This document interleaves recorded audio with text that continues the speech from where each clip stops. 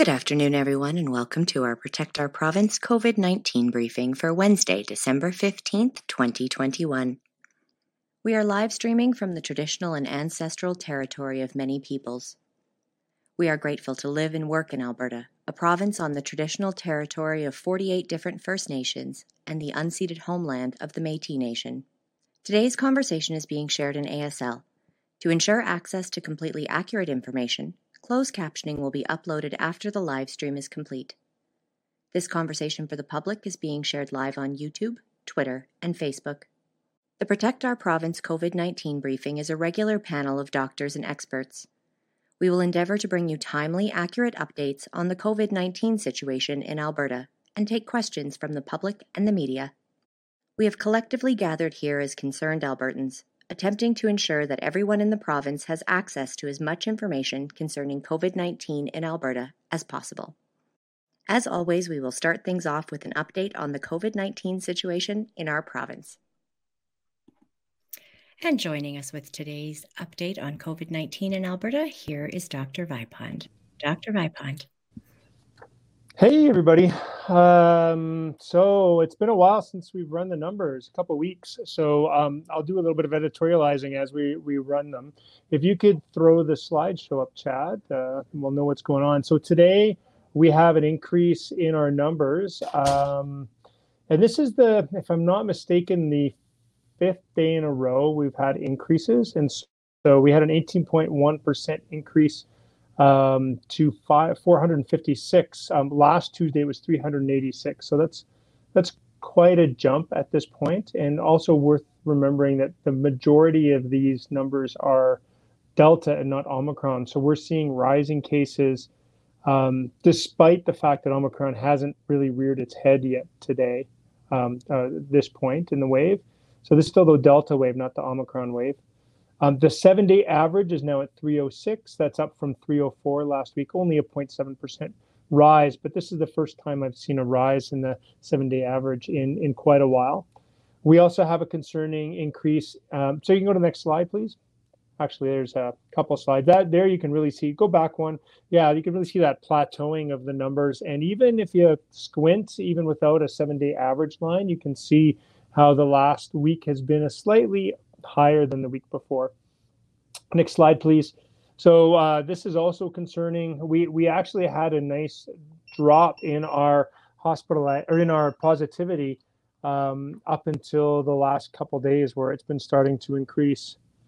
And so our positivity today is 4.49, and last week was 3.68. Next slide, please. Hospitalizations, as everybody knows, the hospitalization numbers get revised, but for what it's worth, we had a drop of 7 from 298 to 291 in our inpatient numbers. And then our ICU, wow, look how flat that is, a 1 increase from 70 to 71 in the last 24 hours. So super flat ICU cases. I also overheard Premier Kenney today say our ICU numbers were at 60, so he's off by almost a dozen there. Next slide, please. These are our death curves for the second, third, and fourth wave, and you can see how the fourth wave is much more analogous to the second wave than the third wave. Another 3 added today, all seniors above the age of 70. I don't have the peds admits today. I just didn't have time to run those, so I'm afraid I can't share that. Normally I do that on my Twitter post, but I won't be able to do that until later tonight. Next slide, please. These are speaking of kids, just really important to show how this is the elementary school wave, for lack of a better term. Look at that sustained elevation in the 5 to 11s over the other age ranges. These are cases per 100,000, so rates of cases. Next slide, please. This is the Omicron slide, up another 10 to 70. 2 days ago was 30. So we were seeing doublings of 1.5 to 3 days in other countries. Well, guess what? We've gone from 30 to 70 in 2 days, in 48 hours. So we are consistent with other jurisdictions, and this is not reassuring. This means that Omicron is going to be a mess, and I'm sure the panel will get into it later in this hour. But and especially Dr. Matheny, I think will be parceling out the policies that were announced today. But I am not reassured that we're going to win with the policies announced today. Next slide, please. Let's make this big. These are slides that were made for us by Gosia Gaspodovich. She was unable to attend. We've had this statement that's been going through both the media and social media that Omicron is milder than previous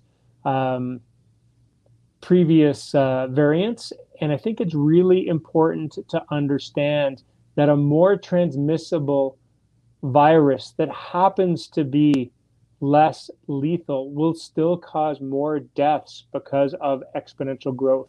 Our brains just aren't equipped to understand exponential growth. So if it is 2 times more transmissible, it will cause so many more deaths than 1/2 the lethality. So that's why then double the lethality. So twice as transmissible is much more dangerous than twice as deadly. And next slide, please.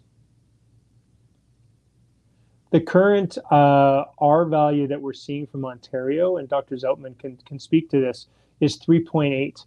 And 3.8 is higher, and that's transmissible rate with mitigation measures in place.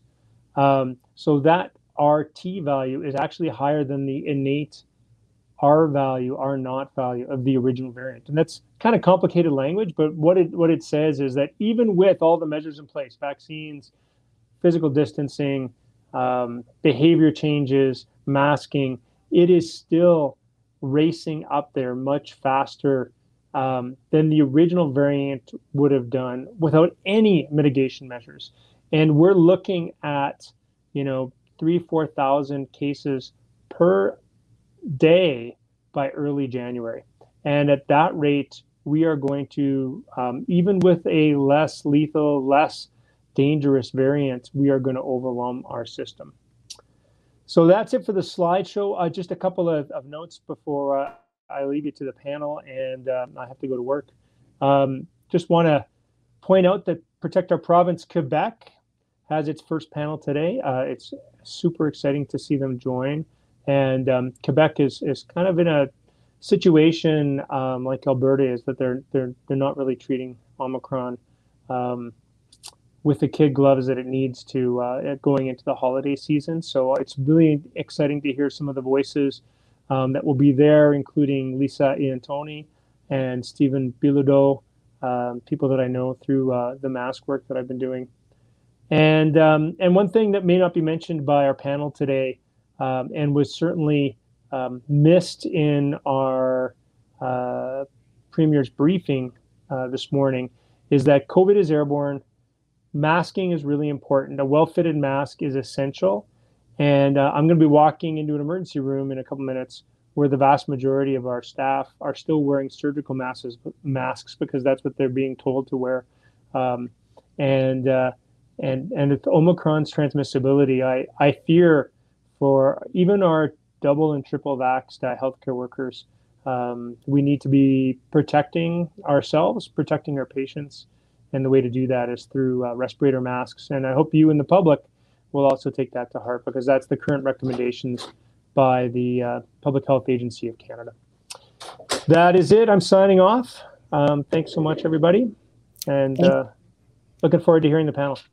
Thank you very much, Dr. Vipond. Before we dive into our conversation, I would like to invite Dr. Bakshi up to join me. Dr. Bakshi, a member of our Protect Our Province Coalition, has agreed to join me as I embark on a different kind of camera test that I'm used to, an on-camera rapid COVID-19 test. Thank you so much. I think I'm ready. Okay, wonderful. I feel like I need to be like our province and be really loud about my... Yeah, so I guess I'll walk everybody through what the rapid test would be like. I think we're going to be using the Abbott test, Michelle, if I'm correct. Okay. Yes. So important thing that one of the things that Michelle did that I think is just really, it may seem obvious, but hand hygiene is absolutely essential. You want to make sure that you've got a great setup, you've got your hands clean, and you want to make sure that you've got enough room on a kitchen counter or table where you can have everything set up. So the first thing, maybe we can show some of the pieces of the actual testing supply kit that you're going to get. So you're going to get a small tube, which is what we're going to put reagent in.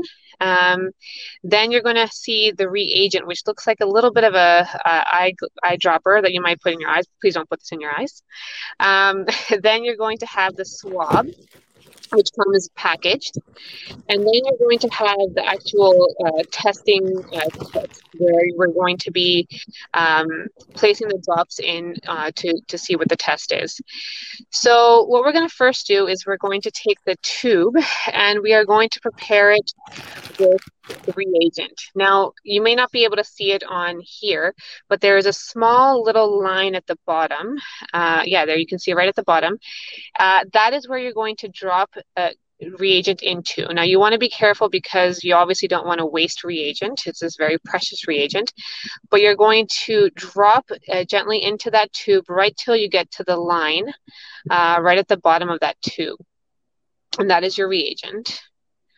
Once that is ready, you may be given a small little stand to put that in so that you don't have to try to do everything with two hands. And there we go. So we're going to put that into the stand and we're going to set that aside. Next, we are going to, you can wash your hands again if you'd like, because we're going to be doing a swab at this point. Now, if you have somebody that can help you, certainly they can swab for you, but you should be able to do this on your own. If you're a little queasy about sticking something up your nose, certainly get somebody to help you. We're going to now open the swab. I always recommend for people to have a Kleenex nearby if you need, just in case you get a lot of boogers that come out with that. And you're going to open up that swab. And the way these tests work is that we're actually going to be swabbing both nostrils.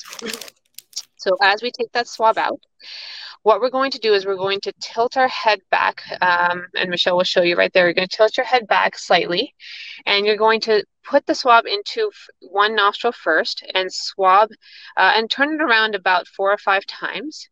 You want to get it in pretty deep. It's going to be a little uncomfortable. And once you're done with one side, you're going to repeat the same thing on the other side.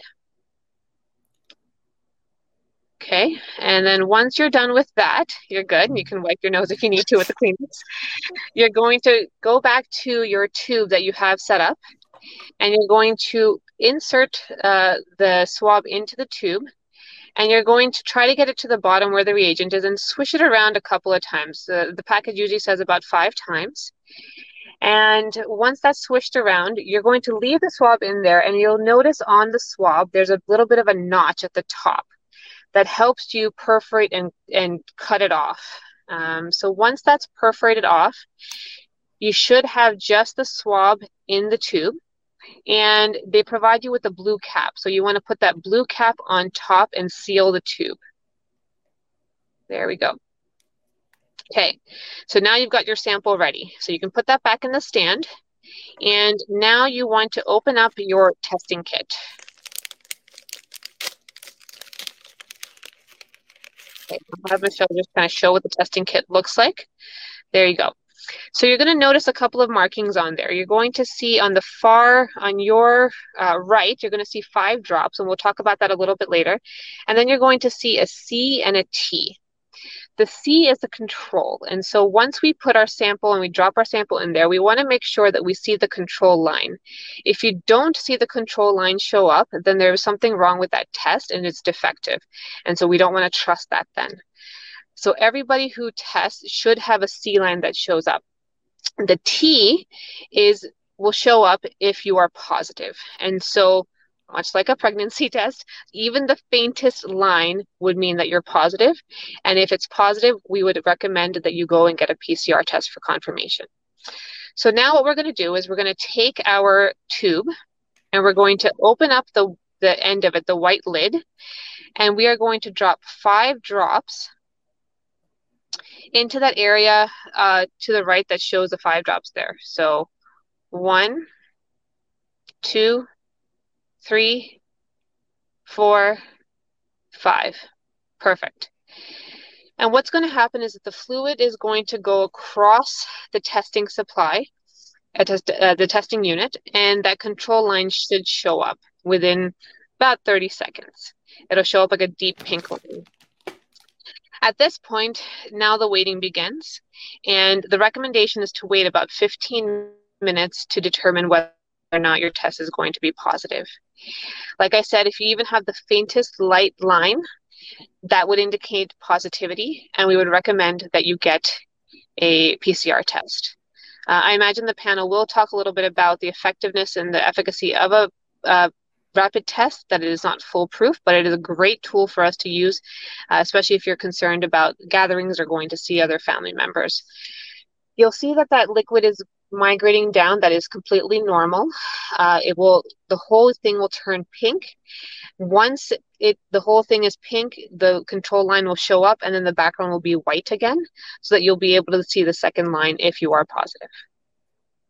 And that's that. So it's a very simple test, certainly easy to do. It takes less than 2 to 3 minutes to do, and then 15 minutes to wait for the result. Thank you so very much, Dr. Bakshi.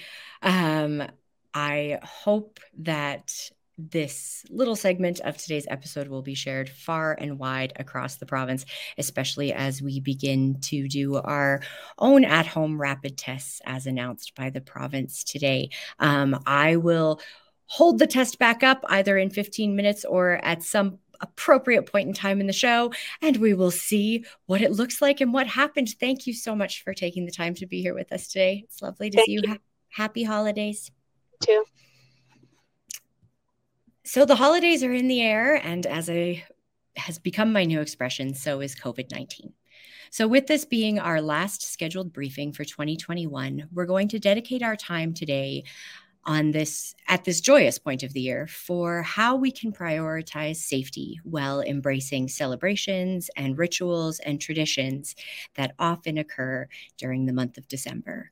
I'm delighted, and is frequently the case, honored to have 2 first-time briefing contributors with us today, Dr. Zoutman and Dr. Mathani.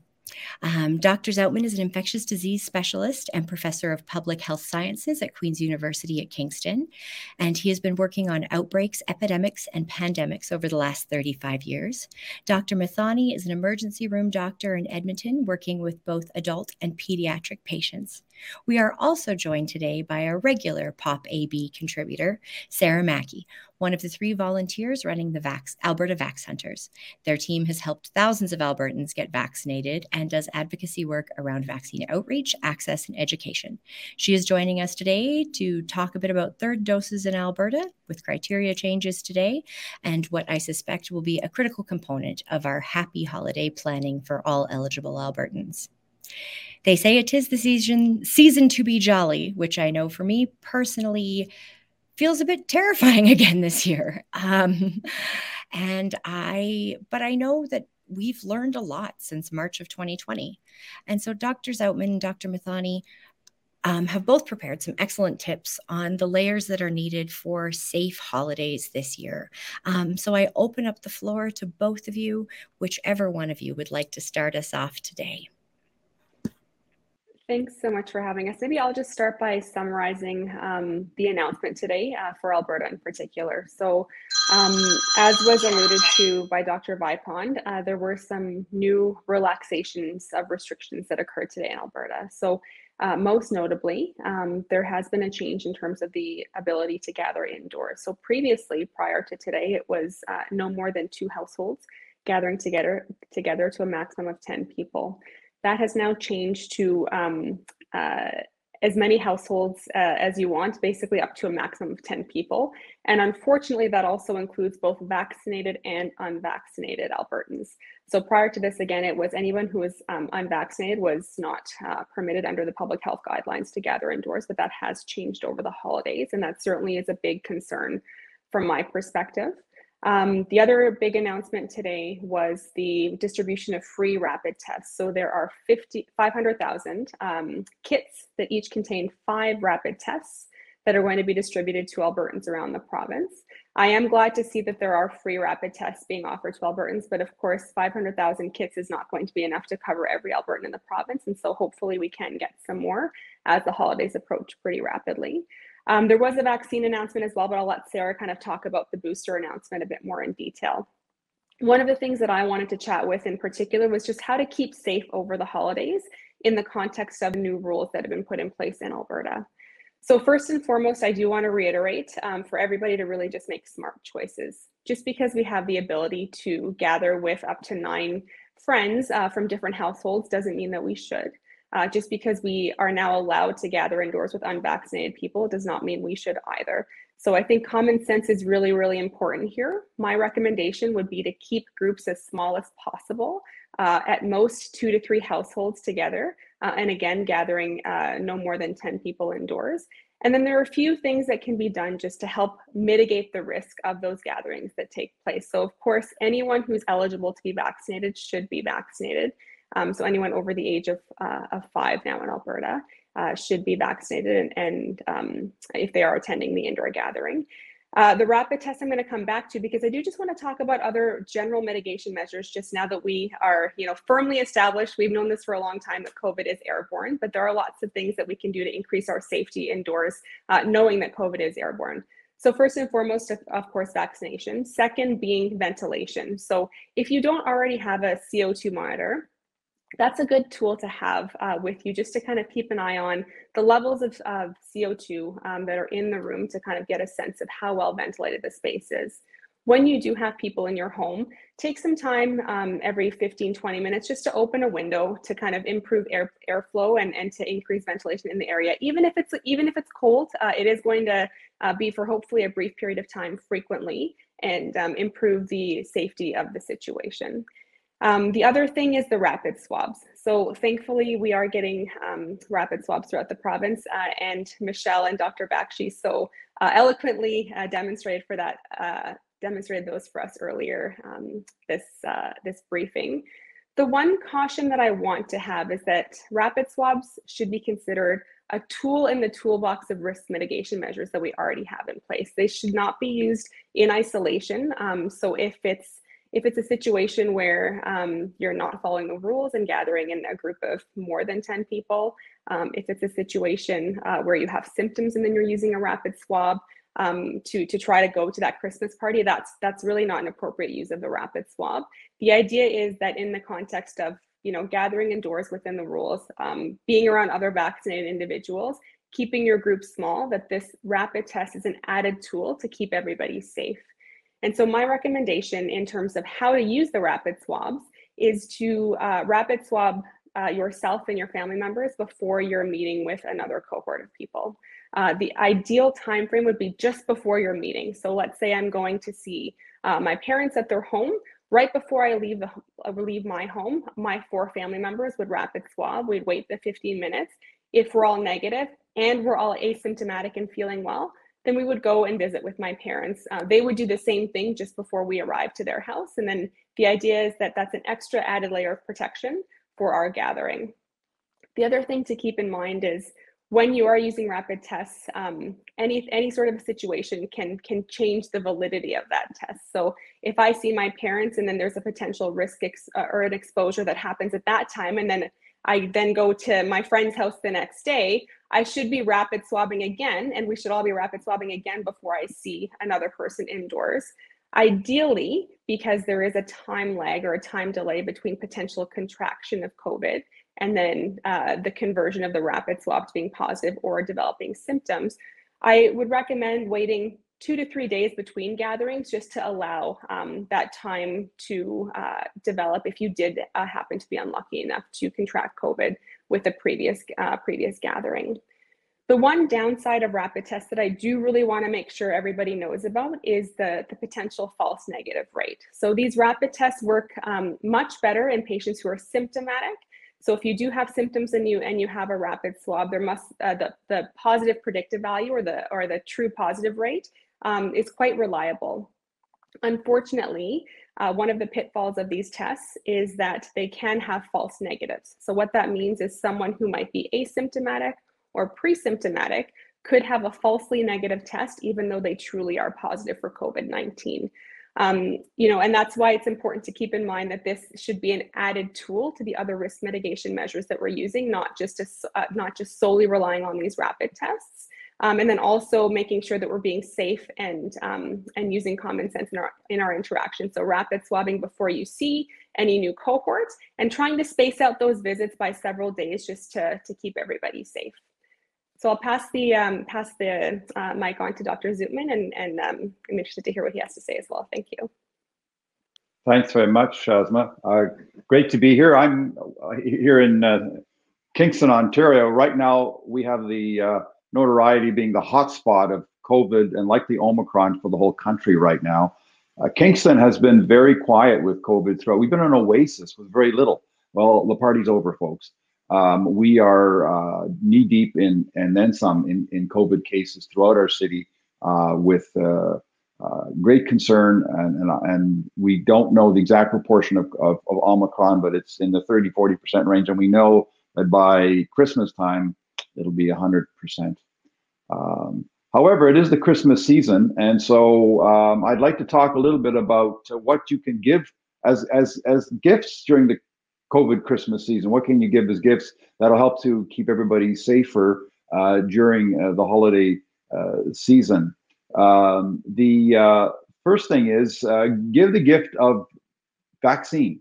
Get yourself vaccinated. It's a selfish gift, but you're doing it for yourself. But in fact, you're doing it for others as well, because if you get your first, your second, and particularly now your third dose of vaccine, you're going to protect yourself significantly, even against Omicron, and you're going to protect others around you as well. And particularly now we can get our children vaccinated. Singularly, the most important thing that we can do, because these vaccines, having been developed so rapidly and so successfully, are really a gift to us. So let's spread that gift around liberally and get vaccinated, because it is the single most important thing that will protect us. The effectiveness against Omicron is still to be calculated. It's looking, in the 70-80% range against symptomatic disease, but it looks like protecting people from getting super sick or ending up in ICU or in hospital is going to be much higher, as it has been throughout with all of the strains that we've seen so far. So here's hoping it holds up for Omicron as well. The second gift you can give is an N95 respirator. That's a mask that is a special kind of mask that is very tight fitting around your nose and your mouth and your cheeks and your chin, and is a high filtering efficiency. They have straps that go around your head, and they're available in Canada in great abundance. When we started out a year ago, we didn't have them. Now we do have them, and they're in great abundance, made in Canada. So I'd encourage you to pick a Canadian brand of N95 respirators. We call them respirators. That's just a fancy name for a mask that's tight fitting. They're not mechanical. They're just like a mask. If you can get some for yourself, give some to your friends, and wear them when you're inside in public spaces, when there's crowds, and you're at risk at work and wherever. Is a good idea, because they are very, very efficient and much better than the cloth masks. Cloth masks are great because you can customize them and you can put logos on them and have pretty colors. Unfortunately, their filtering efficiency, is not as nearly as high as a procedure or surgical mask, the blue ones you've been seeing, but those ones also leak around the sides, around your face and nose. And so you really now have to go to the N95 masks. And I encourage you to give those out liberally. You can buy them by the case. The third thing is room air purifiers make wonderful gifts. These are boxes that have a fan in them. They have HEPA filters, special filters. There's many different brands. You have to get the right size for your room, though. So you have to pull out that grade 10 math and figure out the length, the width, and the height of the room and the volume of the room, and then figure out how much of an air purifier, what size you need. If you look on the box, it'll have some numbers. One of the numbers is the clean air delivery rate. And that's a number that simply tells you how much air it can push through. And that equals the volume that you calculated. You'll be okay. The reason for these last two gifts, the N95 respirators and the air purifiers, is simply because this virus, this COVID virus, is airborne. It floats through the air like smoke, and stays in the air for a prolonged period of time on very small particles, all too small to see with the naked eye.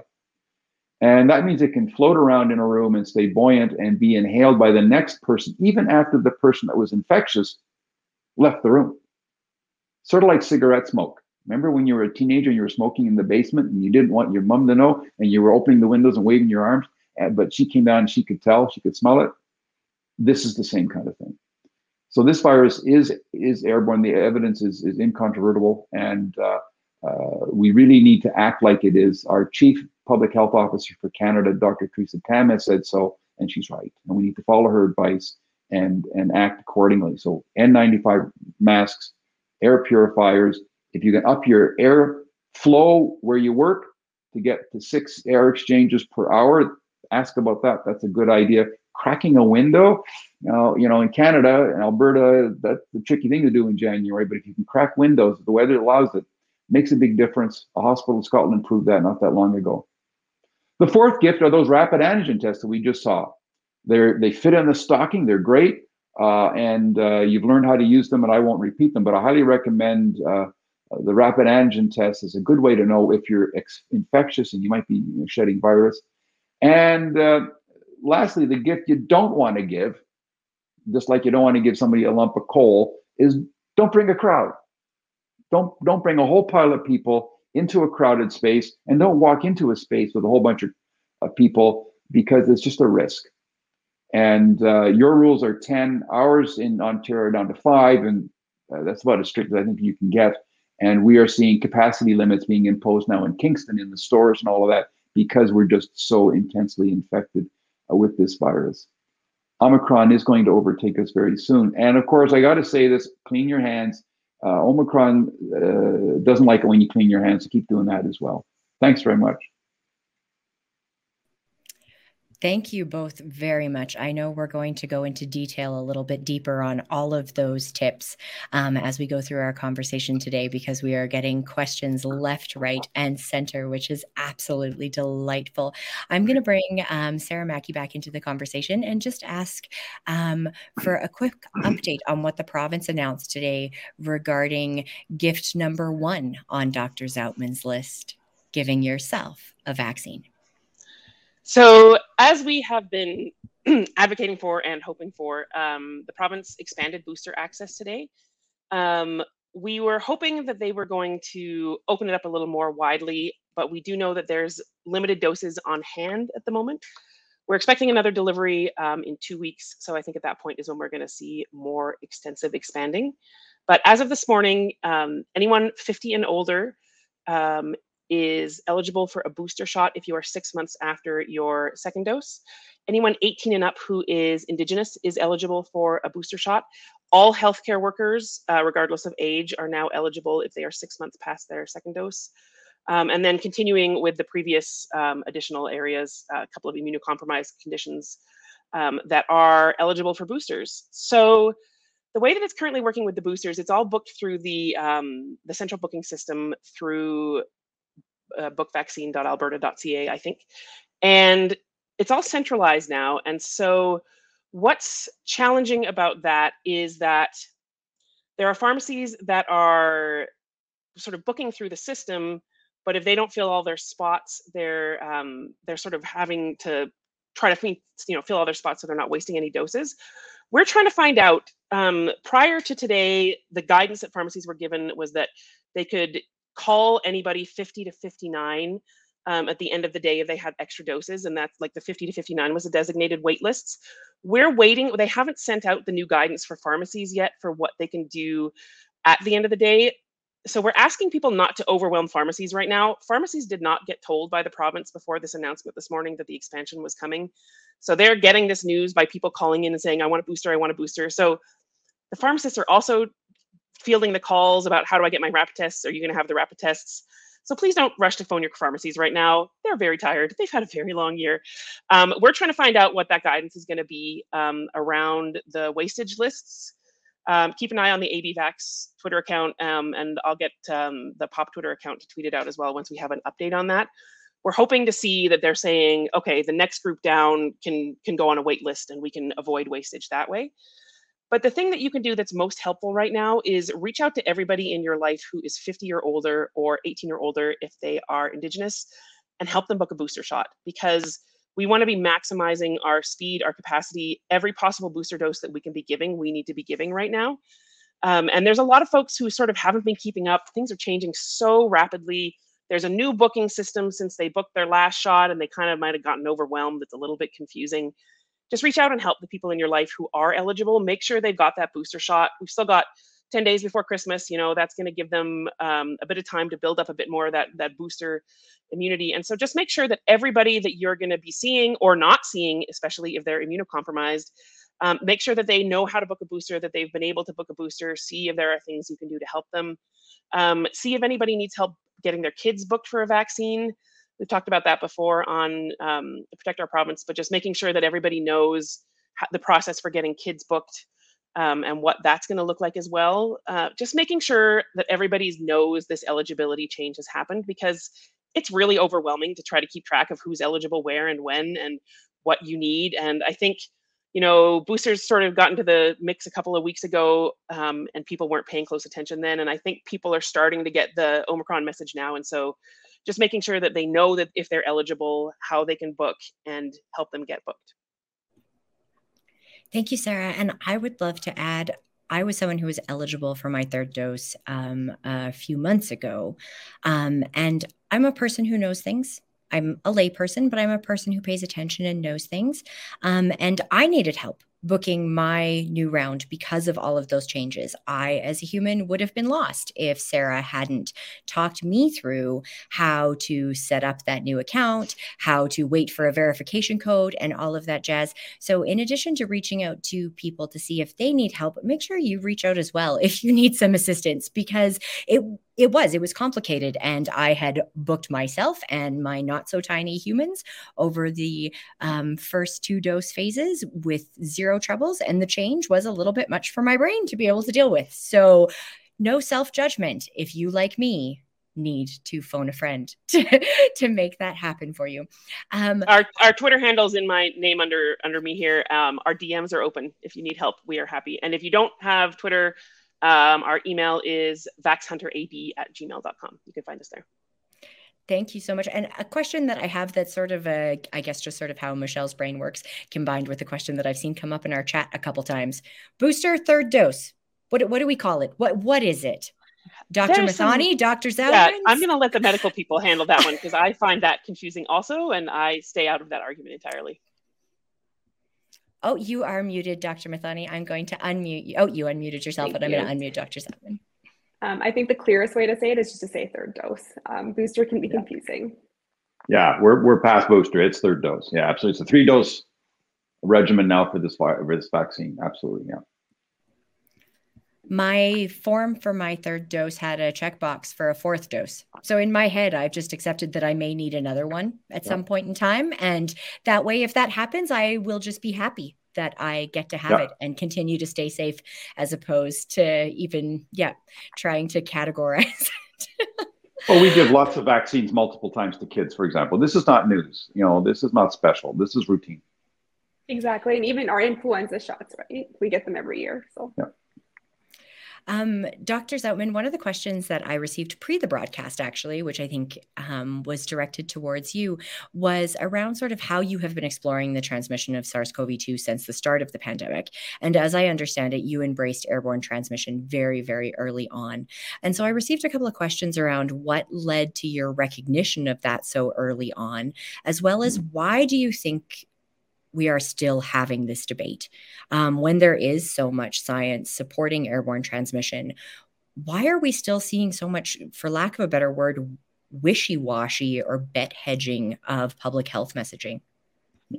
Well, this has been a very central issue in the infection control world where I hang out, and it is very important. I didn't believe that these viruses were going to be airborne when we started out. I honestly didn't. And what changed my mind were a number of studies that have come out, have been done not by medical people, but by physicists and chemists who study what floats in the air and who sometimes call themselves aerobiologists. I love that title. And they've been convincing that this virus is in the air, that it stays there for a long time, that it's on, very small little droplets that you can't see, and that we can inhale it and get infected that way. We know a lot of things, what to do about that. We know air purifiers with HEPA filters were cleared out. We know that if we open the windows, we can blow it out. And we know that if we have air handling in our building or room that's getting at least 6 total air exchanges per hour, we'll suck it out. But this disease, the evidence is now incontrovertible. One of the best evidence is you put animals who, once an infected animal like a ferret, put another ferret in another cage in another lab with a big wall between them, and just put a duct. The other ferret gets it from the other one through the ductwork. Tells you this disease is airborne. It's not up for debate. We don't have all the answers. We don't have all the answers, but in the face of a virulent disease that makes people sick or can kill you, I hedge my bets on being extra cautious, and that's why I'm recommending personally using N95 masks. Dr. Mathani, Sarah, any thoughts that you would like to add to that? And I am still, and just why we're having so much trouble moving this public health messaging to a place that is truly supported by the science.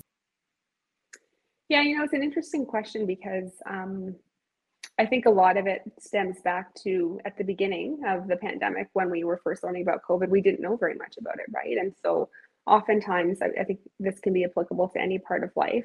The initial explanation for something is very hard to shake afterwards, right? And so I think the other thing that's important to note is that there was a bit of a delay with kind of large health organizations like the CDC, the WHO, and now finally PHAC getting on board. And I'm hoping that now that those large health organizations have come out and said clearly that COVID is airborne, that may help change the narrative going forward. Dr. Mathani, as an Alberta-based physician, and Dr. Zoutman as an Ontario-based physician who is currently in the epicenter. So I guess I want the two perspectives from that, as well as Sarah, I would love to hear from you on this as well. What are you both most sort of concerned about this holiday season or watching for? So yeah, Dr. Mathani from that Alberta perspective, so just very much our regional epidemiology, and Dr. Zoutman ahead of us in this potentially new wave. What are some of those things that even in just the last, 5 days as things have really taken off, we in Alberta should really be hearing? I think the biggest threat right now is Omicron. So, we're in a situation where we can see around the rest of the world how rapidly the cases are rising. And we're also now in a situation where we're opening up a bit more over the holidays with specifically unvaccinated people getting together more regularly or being more able to do that. So my biggest concern is what the subsequent weeks after the holidays are going to look like, to be totally honest. We know that Omicron is more transmissible.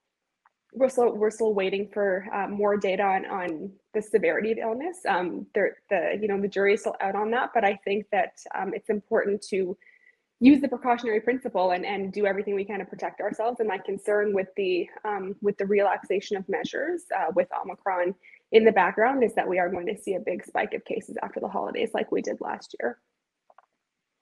Yeah, I agree with you completely, Dr. Mathani. What I'm most worried about is very similar. I'm worried about everybody thinking everything's fine, it's just business as usual. We're going to go and do what we do all the time.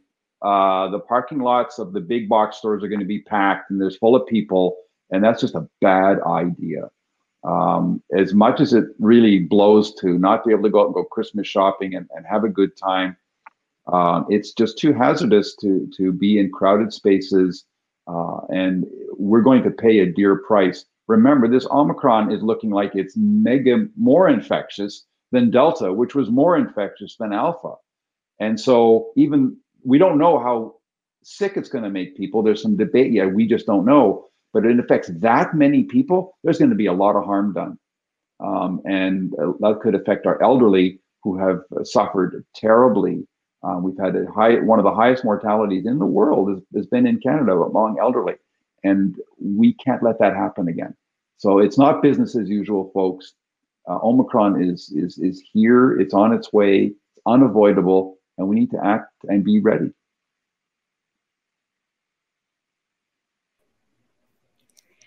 Sarah, any thoughts that you would like to add?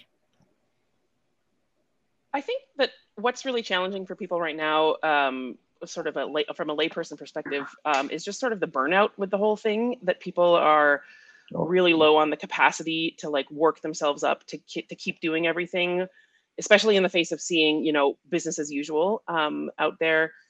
And I think it's easy to say, well, this is all happening, so I'm just going to go along with it. There's not much point. But I think that, much though I am very sick of being told that, personal responsibility is our way out of this pandemic, I think in the absence of political responsibility, there's still a lot that we can do as individuals that will, make us individually safer, and in turn help on a societal level if we are making better decisions as individuals. Even though that shouldn't have to be our job to be doing this, there are things that we can be doing, canceling those big events that you were going to go to, changing your plans. Both of the others were talking about the tools that you can use. And I think that one of the things that's really challenging for people is that a lot of what's out there is quite expensive to try to make your house have better ventilation or filtration or whatever. It's not feasible, especially this time of year for a lot of people. It's not necessarily going to be feasible to buy a HEPA filter or a CO2 monitor or both. And I think that can feel hard to sort of, it's easy to say, well, I can't do anything, so what's the point? But I do have a CO2 monitor. I'm a big nerd, so I bought one. You can see this is a little portable thing, but I'm not showing it to you because I want to, hang on, I'm going to turn off my light. I don't want to show it to you because I'm like, oh, everybody should get one of these. I actually don't think if you're going to buy one thing, buy a HEPA filter rather than a CO2 monitor. But what I wanted to point out is that the other day I was home and my kids had just gone to bed and the furnace had been off for a while. And so the CO2 was quite high in my house. And so I grabbed my monitor. This thing makes like little charts and stuff. It's great. And so first, for half an hour, I turned on the fan on my furnace. It wasn't like I didn't turn the heat up. I didn't do anything. I just turned on the fan. And we've got a good filter in our furnace. We've got like the MERV 13 filter in our furnace, which is one thing you can do that's not as expensive, is upgrade that furnace filter. So I just turned on the fan for half an hour and didn't change anything else. And it dropped 300 ppm in half an hour. And then I turned off the furnace fan and then I opened a window for half an hour and it dropped another 300 ppm. And so it feels like, oh, well, I don't have all these fancy tools or gadgets, but like turn on the furnace fan and open a window periodically. That makes a difference. It's not all or nothing. You don't have to have the gadgets or there's nothing you can do. Like layering those, the whole Swiss cheese metaphor is about the layering, right? So turn on those fans, open those windows. The forecast is terrible for the next 2 weeks. So I know it's an unpleasant option, but like break out the ugly holiday sweaters or whatever you want to do, layer up, start a fire in your fireplace, whatever you need to do. You don't need to have it open all the time, but just cycling that air through, if you can do the HEPA filters and the CO2 monitors and all that, that's great. But if you can't, there are still things that you can do. I had asked Connor Rizicki earlier this month about a couple of those things as well. And one of the conversations that we had led to me leaving my furnace fan on all the time now. I just have it set to on instead of auto, which, is not necessarily going to assist my monthly bills for December, but does exactly what you said, where it does that dropping of the parts per million that are in the air and is less expensive than redoing my entire interior ventilation.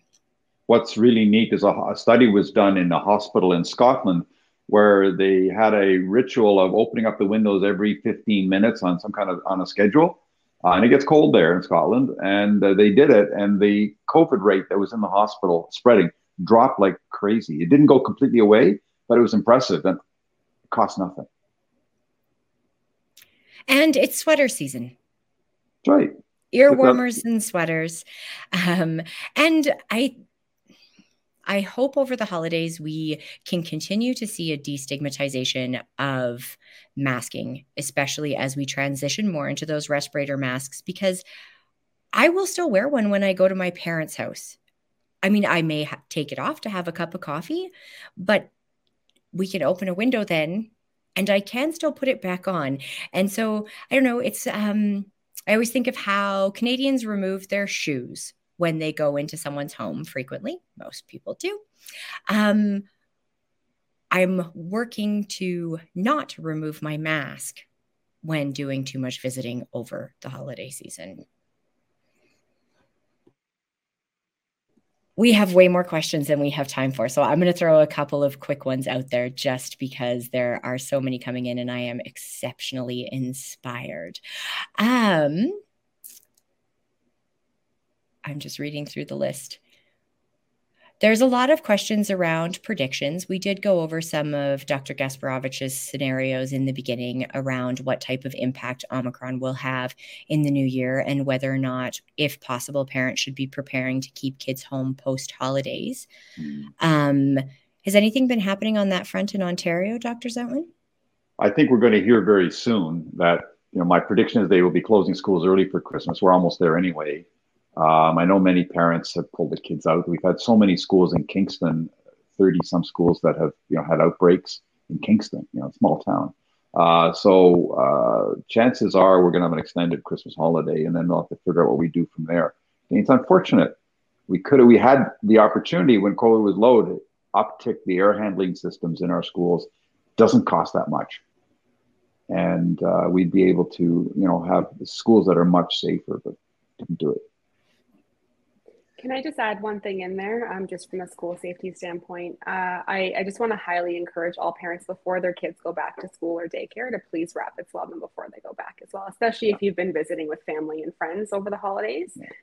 Just do that one last rapid swab, on the Monday morning before you send your kid back to school or daycare, just to keep everybody safe. And on the rapid swab note, here is our control line with our negative test line. Yes, I was pleased about it. Combined with, Sarah did mention to me that the brand that Albertans will be able to pick up from the pharmacies is different than the one that we performed on the show today, but the testing is similar process-wise. But when I get my hands on one of those Friday or Saturday, we will pop back on and record a quick video to put up with the actual kit that Albertans will have access to. The main difference is that the one that you use, I think, it comes with the one big bottle of the reagent because it's like the bulk pack. And then the ones that people will be getting, I believe the reagent is already portioned out. Yeah. So it's like an individual. So that's also easier. Those ones with the mask kits, you kind of have to, one person does a little dripping ahead of time. And so this is a little bit easier with the ones that we'll be picking up. Sarah, you had a thought that you wanted to add to the conversation when I jumped in with rapid tests.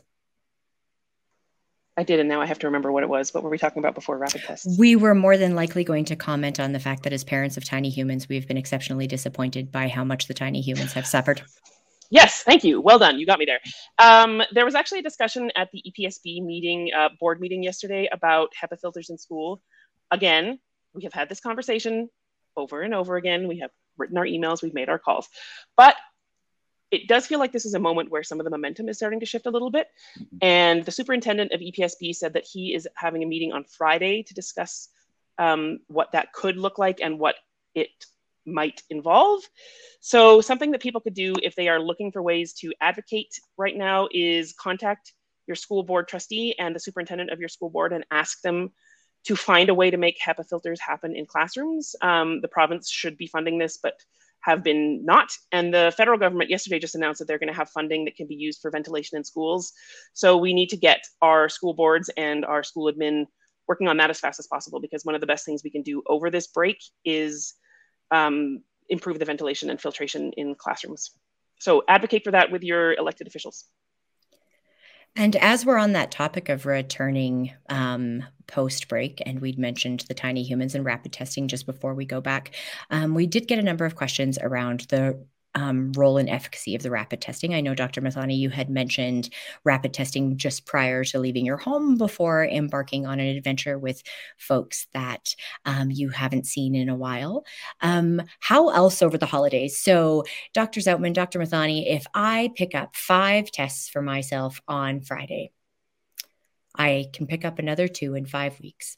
Or I can pick up another 5 in 2 weeks. If I could speak, that would be fantastic. How should I use them over the next 2 weeks? We'll pretend that I'm our human example.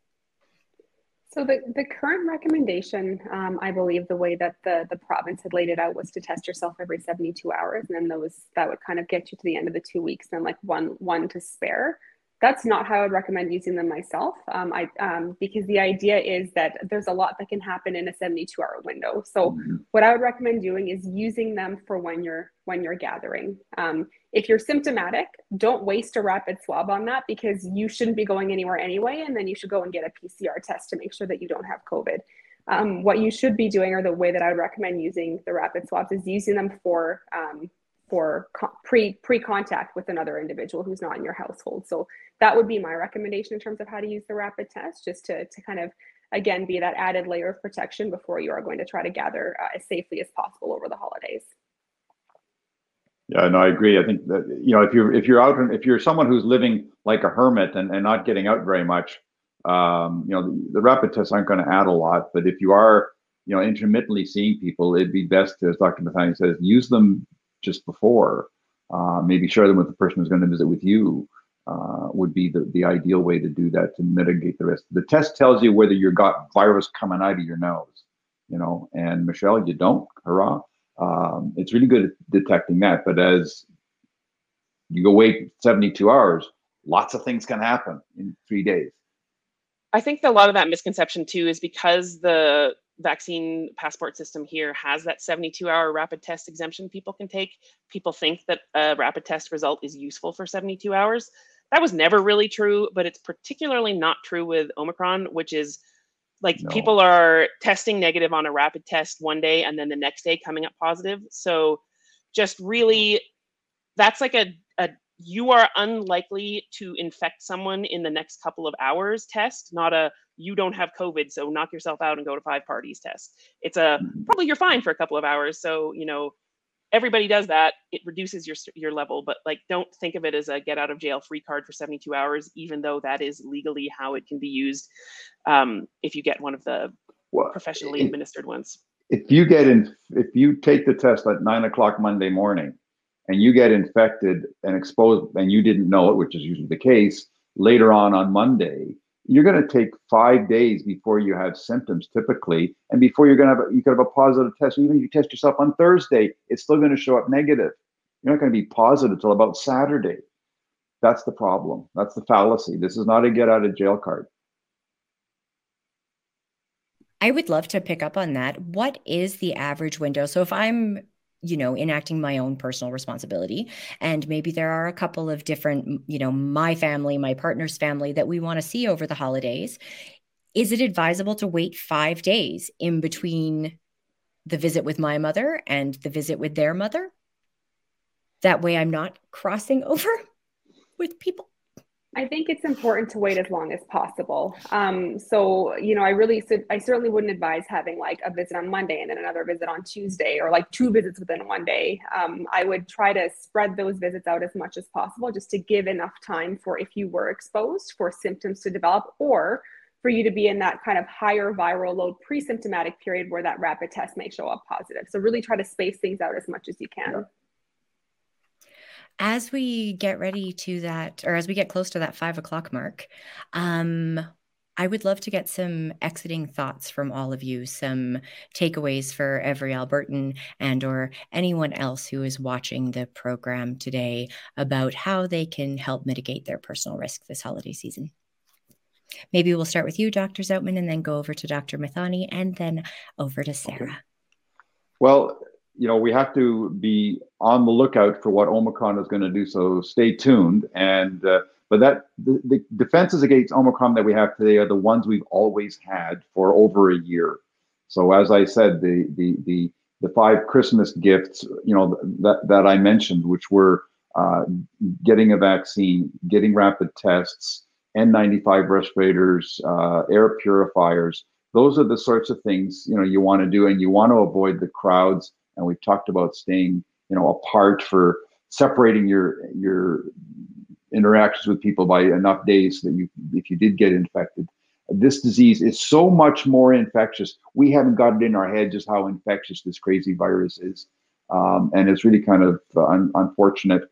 And I think my parting thought is we need to get the vaccine out to the developing world in the poor countries, because that's in everyone's best interests. And Canada should lead the way in donating the money or the vaccine or both to the developing countries, and get rid of the patents so that these companies can have their product made in other countries that need it.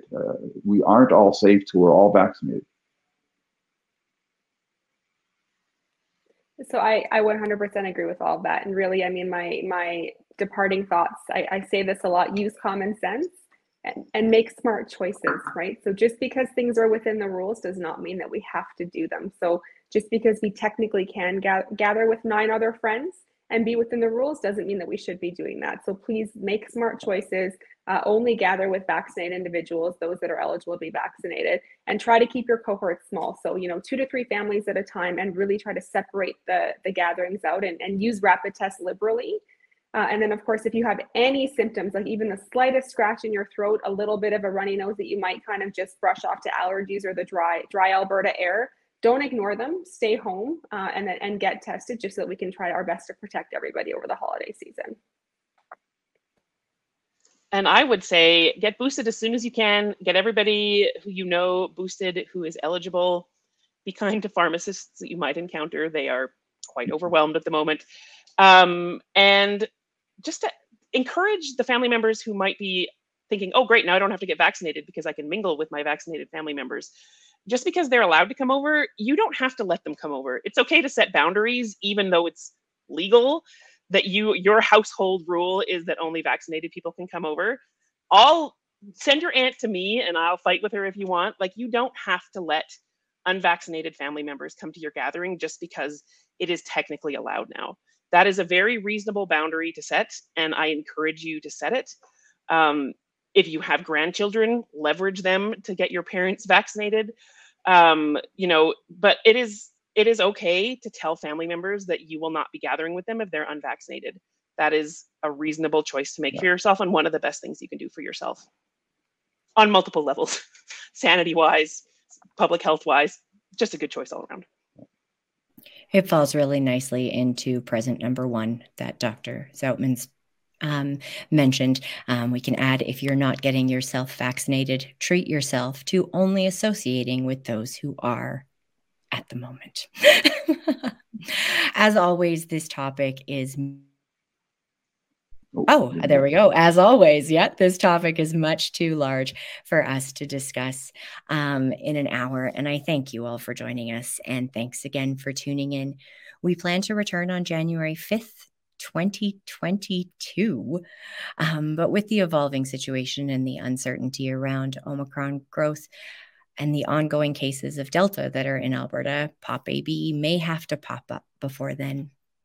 A year ago, when preparing for my first COVID Christmas, vaccine approvals were underway. Rollout was beginning in the various places across the globe. Alpha was getting ready to make it into our lexicon, and hope and fear were swirling in my mind simultaneously. They seem to have been my companions for pretty much all of 2021. I need to acknowledge that my fear has been fed by inadequate policies, inconsistent public health messaging, and minimizing evidence and putting capitalism over sustainability and safety. I am not a lockdown advocate. I am a transparency advocate. And I have to acknowledge that hope that I feel comes from all of you. Every single human who has tuned into a briefing, been on a panel, or worked tirelessly behind the scenes.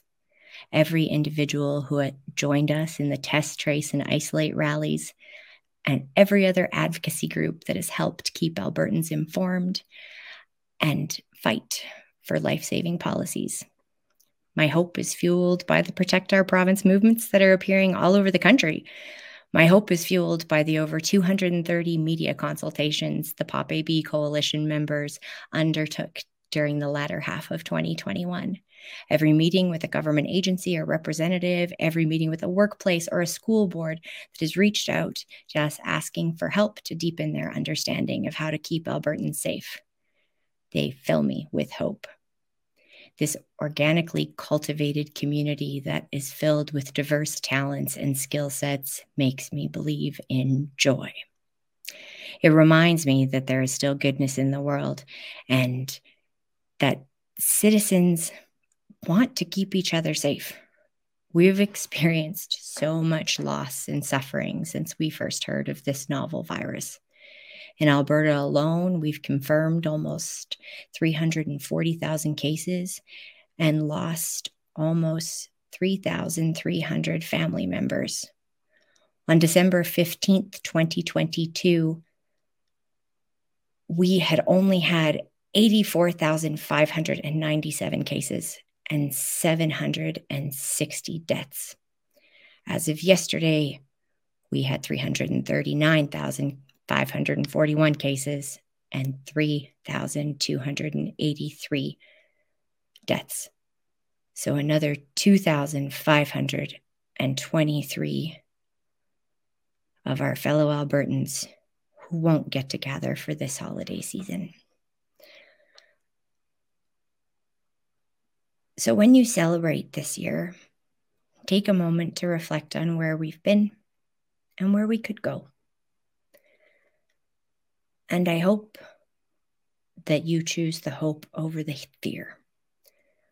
The hope that comes when society comes together and chooses to keep each other safe. My hope that exists this year because of all of you. So from all of us at Pop AB, happy holidays. Stay safe, Alberta. And as always, remember, COVID-19 is airborne. Wear the best mask you have access to. Respirators make excellent stocking stuffers. And vaccines really do save lives.